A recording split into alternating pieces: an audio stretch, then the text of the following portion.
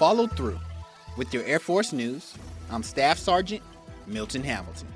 General David Alvin, the new Chief of Staff of the Air Force, released his first letter to airmen with the clear message to the force on the need to follow through on the work of his predecessors.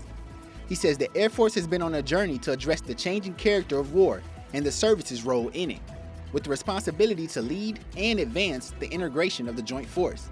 Alvin says the service is poised to follow through on a wide range of tasks, everything from optimizing the Air Force's organizational structure for great power competition to making changes airmen and families expect and deserve that are worthy of their commitment and sacrifice. He says most important is the need to follow through on the success of the team, removing barriers while maintaining and enforcing standards, creating an environment in which all airmen can reach their full potential. That's today's Air Force News.